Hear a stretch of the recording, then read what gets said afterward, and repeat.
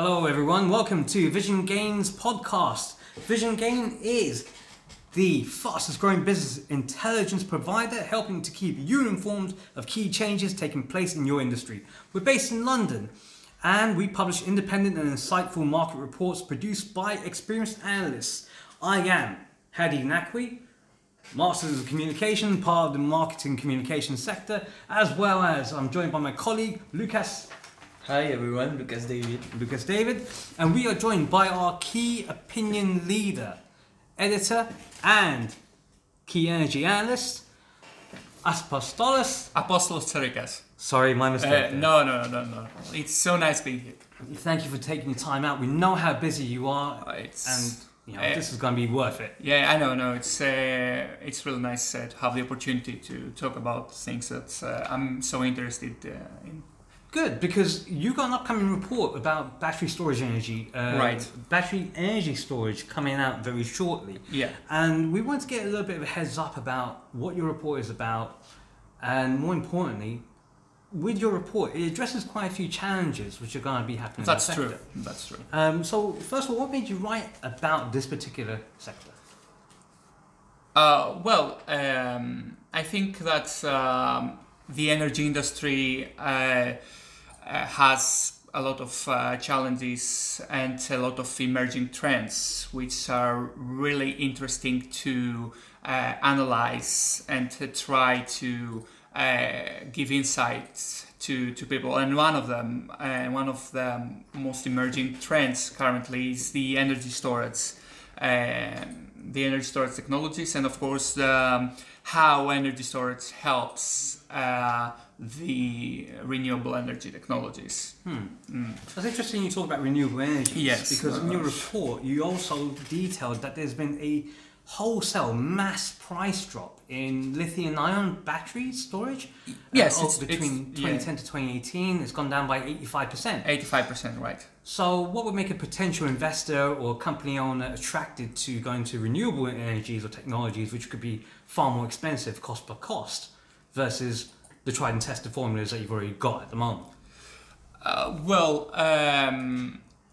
To be honest, I wouldn't classify energy storage technologies as lithium-ion batteries purely on renewable energy technologies. I would say that battery and storage technologies are a prerequisite to the spread of renewable energy technologies. And the reason why I say that is because they help and balance the supply and demands of energy that is generated from renewable energy sources. Now, as far as the maturity of its technology is concerned, and it's a really good question asking why an investor would go to a modern technology.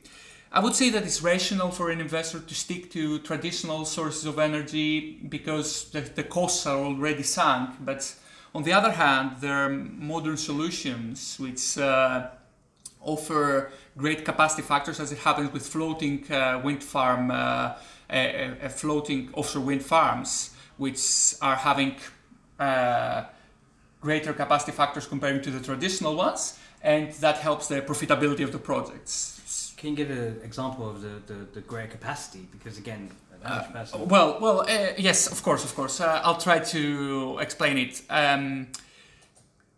Most of the people are excited about the capacity of an offshore wind farm, but let's imagine the most technologically advanced wind farm in an area where there is no wind, right? It would be useless. So the capacity factor is the percentage of the capacity that it is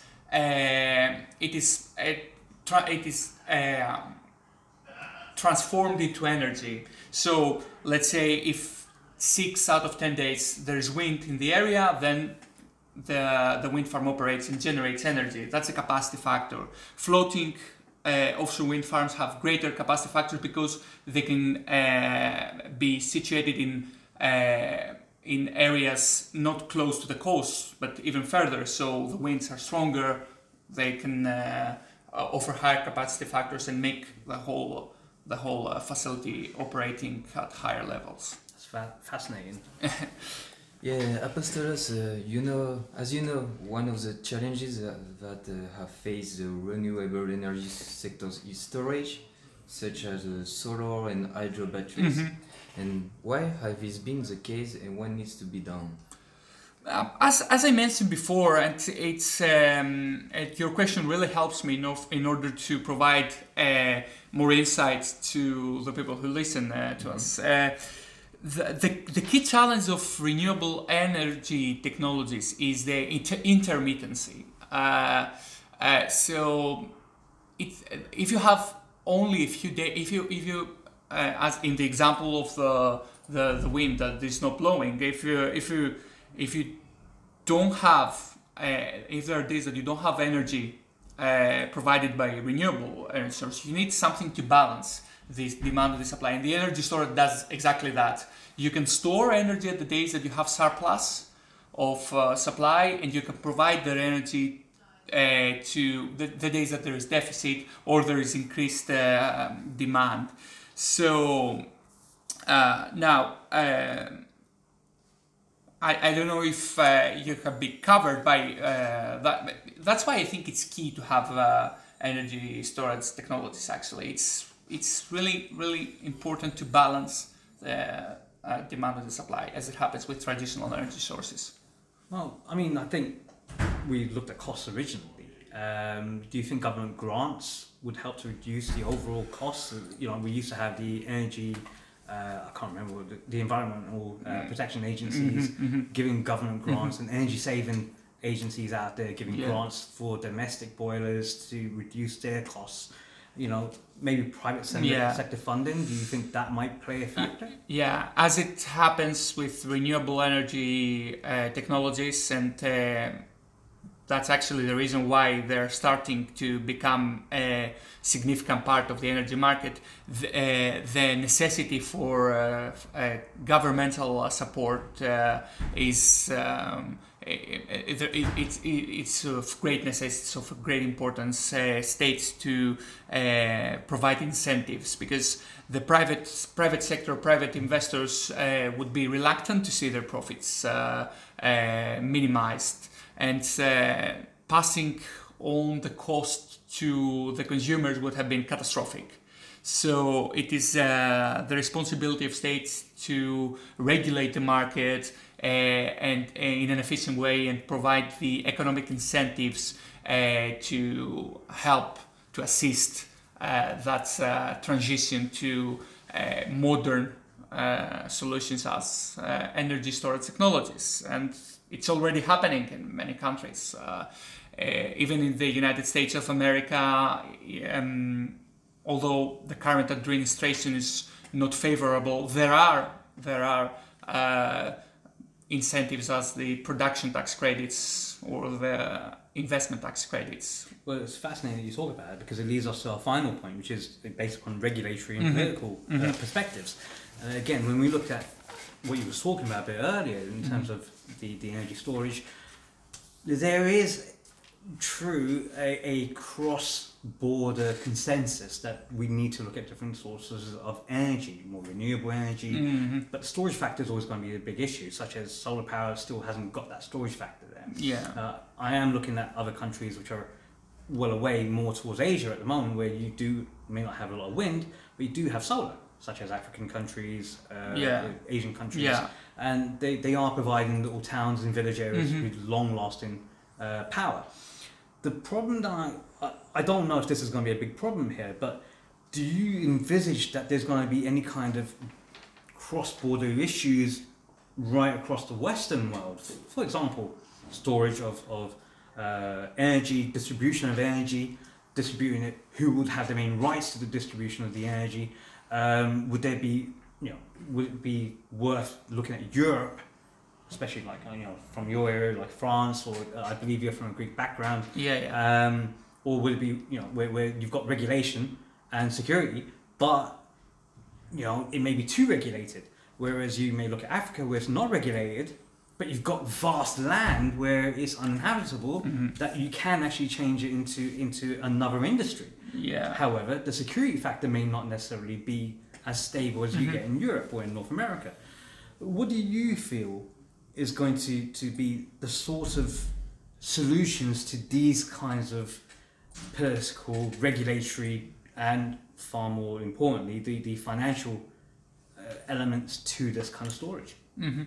Well, first of all, it is important to mention that there are geographical restrictions and geopolitical restrictions in energy storage, as it happens, I think, with all energy sources, because the most widespread technology in the most preferred submarket is the pumped hydro storage, which is directly linked to geographical limitations.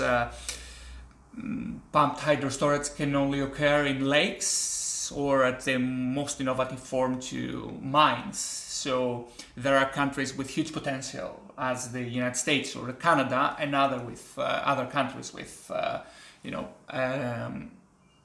limited capabilities.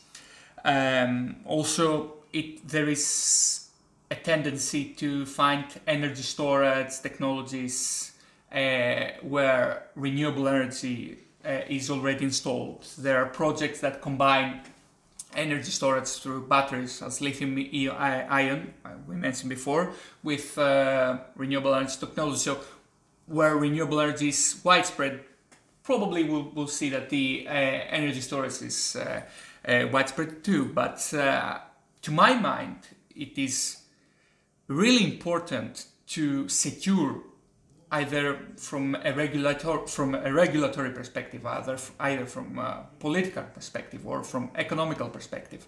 It is really important to guarantee that energy storage technologies are going to be spread everywhere in the world. Because if we want to transition from the carbon-dependent era that we're currently in to the era of renewable energy technologies and lower carbon dependency, we need energy storage, and we need all countries to provide the incentives and the ideal conditions in order for energy storage to be functional and efficient. China, India are countries with huge demand, and energy storage would let them cover a bit of this demand. We know how busy you are, and thank you so much for we can see the time is rolling on. Basically, thank you again for taking this time out. It is really interesting for me to talk for this thing. So it was such a pleasure being here. Thank you, and again, Lucas, sorry, what's the name of the report that we're looking forward to? The report is called is the outlook of the next generation energy storage technologies and the market analysis for the next decade, 2020-2030. Where do you, Lucas, could you tell the audience where they can get this report from? So you can find this report on our website, visiongame.com, and you can, if you want, download some sample pages to know what it looks like. Yeah, you can download free sample pages, or you can purchase the entire report from visiongame.com website. We thank Apostolos for his time. Thank you very much. Thank you. Please, if you do like this podcast, share it out, spread the word, gain clarity. Get Vision Game. I've been Harry Nakwi, this is Lucas David, and thank you very much to our guest, Apostolos Sarikas. Sarikas. Sarikas!